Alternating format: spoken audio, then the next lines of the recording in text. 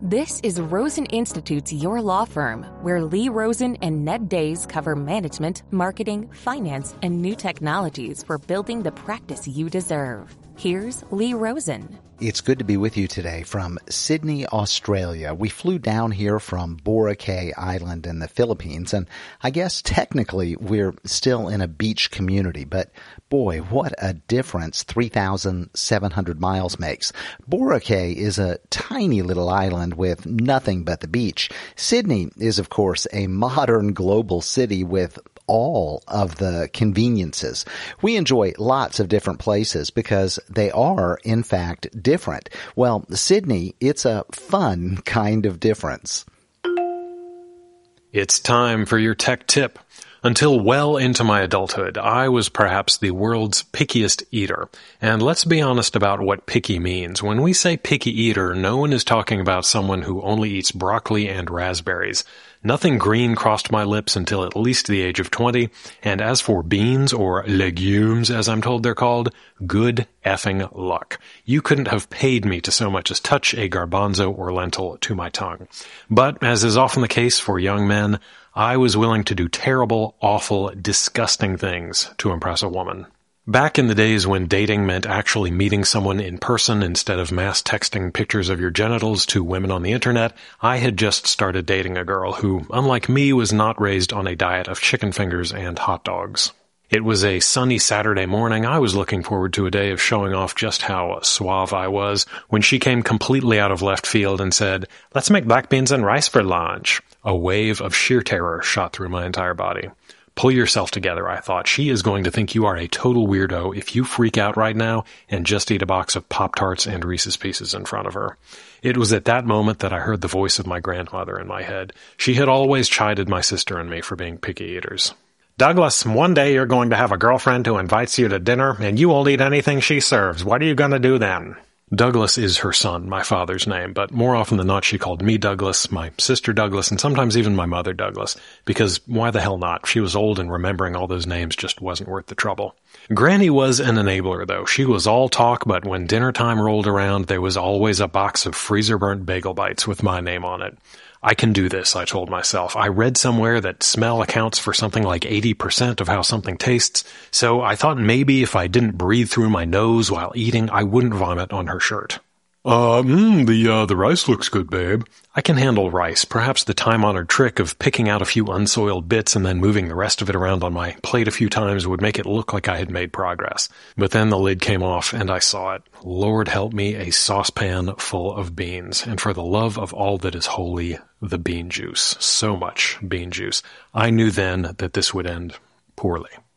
Okay, but maybe she would let me serve myself, and when spooning out the beans, I could tilt the ladle in such a way that most of that vile, disgusting liquid filth would drain off and the beans would remain relatively dry and isolated. Hey babe, I'll serve myself, okay? No, it's okay, I'll do it. The juice was everywhere. It was as though Satan himself tipped out the inkwell of human misery right on my plate. Pull yourself together, I thought. Your ancestors suffered through war and famine and plague. If you scare this girl off now because you can't cope with some black beans and rice, you had better just pack it up, my friend. And so it came to pass that I ate black beans and rice. And nowadays, you know who loves a big sloppy plate of bean juice? This guy. Sometimes we are resistant to the new, the unknown, or the unfamiliar, and for a lot of attorneys, dealing with new technology or any technology is like trying to feed broccoli to a toddler or basically anything to a 20-something Rice Krispie treat connoisseur. I have 4 guidelines for you on how to tackle technology picky eating for both those who are flat-out resistant and those who recognize they have a problem but just don't know where to start. The first is to start small. One of the most common problems I see lawyers dealing with is feeling like they are so out of their element or so far behind that it's just not worth doing anything at all. Getting on board with new technology or increasing the role of technology in your practice should first and foremost be solving a problem. Buying a new tool or subscription or piece of hardware without any consideration for what exactly it's supposed to be doing is a recipe for frustration. Begin by identifying specific pain points. I guarantee that if I ask you right now to tell me 3 things, and they can be tiny, that frustrate or annoy you about the way things are running in your firm, you would have no trouble identifying them. You could probably give me 10. Start there. Prioritize implementing solutions that address those issues. The scope is small enough that you can grapple with the whole problem, and you'll have a very clear metric of success when whatever it is you're looking to solve no longer grinds your gears like it does right now. This will allow you to focus on integrating new tools effectively and gradually without getting overwhelmed by too many changes at once. Guideline 2 is to seek out expert advice. One frustration I hear over and over and over again when talking to firm owners is, I don't know what I don't know. You have a million things on your plate and you don't feel like you even know where to begin when it comes to understanding what's possible. There are podcasts and blogs and YouTube channels you can follow if you want to keep yourself abreast of all the latest and greatest, but it's still going to be a challenge to keep up. Don't be afraid to ask people who know. Talk to the account rep or the sales rep of the software you're already using or thinking about using. Bug them. Get them to explain things to you. Pay a contractor for a consult to fill you in on options and where to start looking. You expect people to do a consultation with you when they're out of their depth with legal issues. Don't be afraid to do the same in other domains. If you have colleagues or peers who are doing things you don't understand but you want to, put your pride on the shelf and ask them. We all love to feel like experts, so more likely than not, they will be flattered. Just make sure that this person is getting results. You don't want to be in a situation where the blind are leading the blind. Guideline number 3 is to choose the easy option. I am incredibly adept at picking the loser. Loser is probably not the best term, but it totally strokes my ego to go with the boutique artisanal choice for everything. Why pick MailChimp when I could use an email marketing product that was just created 2 weeks ago where I'm the only customer? What's it called? Well, you've probably never heard of it. The developers built it in a programming language they created themselves, and it's all on the blockchain, and you can only access it via a command line interface. But trust me, it's what people who know what they're doing use. In a perfect world, we would use exactly the best tool for the job every single time. But you know what? MailChimp sends emails. And that's a lot better than not sending emails because you were too busy worrying about whether the service you picked is in fact the absolute best and really expresses who you are as a unique individual.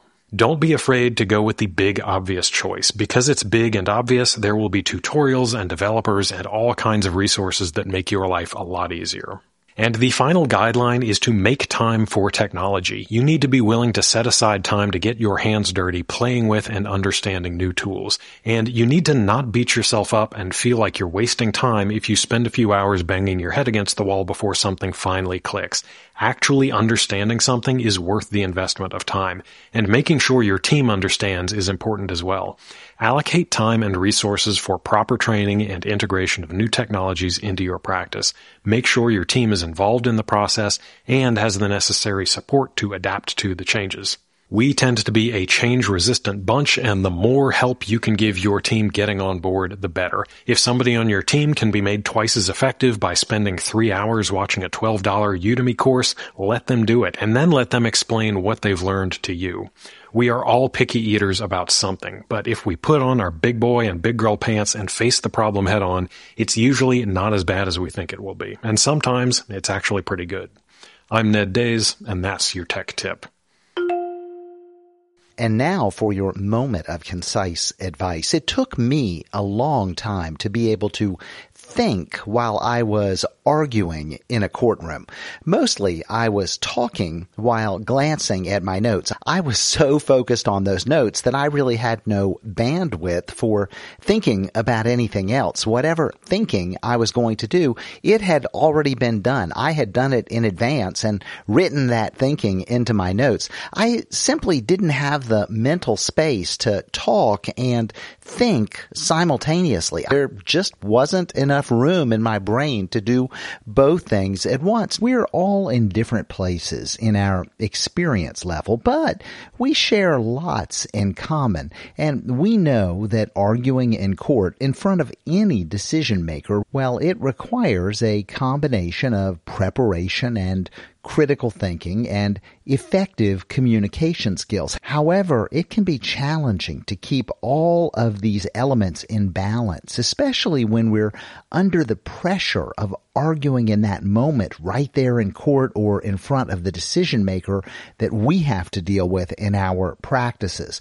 One of the most significant challenges of arguing out loud, of using our voices to make our case for our client, is learning to think while you speak. It's tough to do two things at once. And in the early days of my legal career, I was often so focused on my notes that I was unable to pay attention to much of anything else going on around me. And as a result, I found it challenging to anticipate what the judge was thinking. I had trouble adjusting my arguments based upon the feedback that the judge might give me in real time.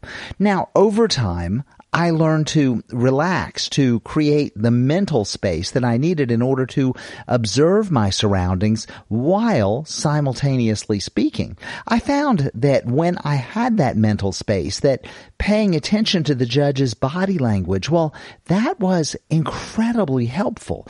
By watching the judge's facial expressions, the judge's posture, vocal cues, gestures, I was able to gain a lot of valuable insight into what it was that the judge was thinking and feeling, and that information, that data that I was collecting, well, that allowed me to adjust my arguments in response to what it was that I was seeing. That increased my chances of winning my case for my client.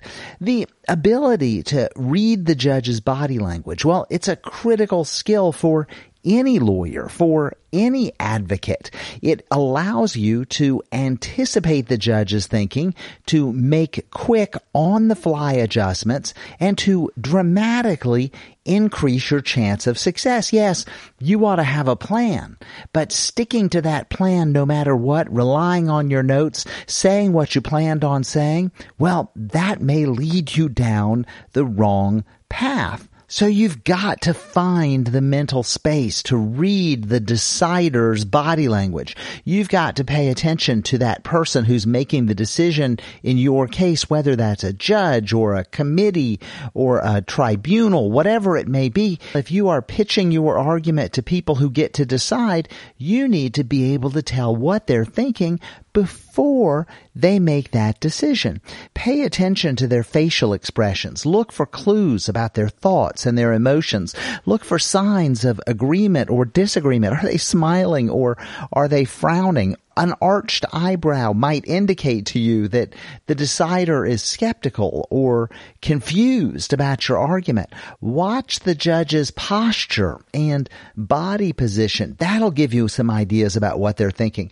That leaned back posture, that may tell you that the judge is disengaged or bored, but leaning forward, that may tell you that you've really captured their interest and their engagement. Listen for those vocal cues, the judge's tone of voice, the inflection. It can convey a lot about their emotion, their thoughts. Look for subtle changes in the tone. Look for indications of agreement or disagreement or skepticism. Consider their little gestures. Look for nodding or shaking of the head or pointing. All of that can indicate agreement or disagreement or possibly lack of understanding. Keep in mind that all of that data, all of that information needs to be read in context. Different judges have different body language habits, and their reactions may depend on the specific circumstances of your particular case. You've got to know your decider. You've got to know your judge. But knowing what you're looking for, it doesn't create the mental space that you need to do the looking.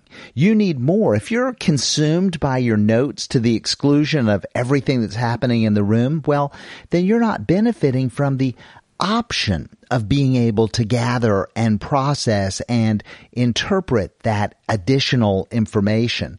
For me, in the early days, I wasn't looking for that additional information. I wasn't searching for it. I inadvertently stumbled into the value of spending more of my mental bandwidth focused outside of my head. I was so consumed by being prepared for what I was going to say next that I really didn't realize that there was this treasure trove of data happening right in front of me. At some point, though, I realized that there was so much happening in the room and that I could use that information to improve my case. I realized that there was a tremendous amount happening in the room that I hadn't been paying attention to, but I didn't realize it for a very long time after I had been making arguments in court. It really was something that I just stumbled into. But you'll get there faster because you know that there's something more there for you to see. You'll be looking for it, but you're not going to have the bandwidth to take advantage of that knowledge if you're not well prepared on the talking part of making your argument. You need those great notes about what you're going to say next. The more you've practiced, the more you are prepared, well, the more mental space you'll have that you can use to read the room, to see what it is that's happening, and to interpret that information to use it to your client's benefit. Now, all of this will come with time, but you can make it happen a lot faster by being prepared, by being ready, and by looking for that information that's happening in the room with you. Give yourself the extra mental space by being ready. There's no telling what you'll learn, and there's no telling what you'll do with the information that you collect. With practice, you develop this ability to think and to speak simultaneously. That makes you a dramatically more effective advocate because you can pivot, you can adjust, you can make sure that you do and that you say the right thing at the right time in the right way. That's your moment of concise advice. Wrapping up from Sydney, thanks for spending a few minutes with me and Ned today. We hope you have a great weekend and an even better week next week. Keep plugging away, moving forward, getting things done. You're on the right track. You'll get there. I promise. We're all in this together, and together we build better practices through better marketing, better management, and better technology. Until next time, I'm Lee Rosen. Thanks for listening to Your Law Firm. Visit rosensrules.com for our free course on the 10 critical rules successful law firms follow.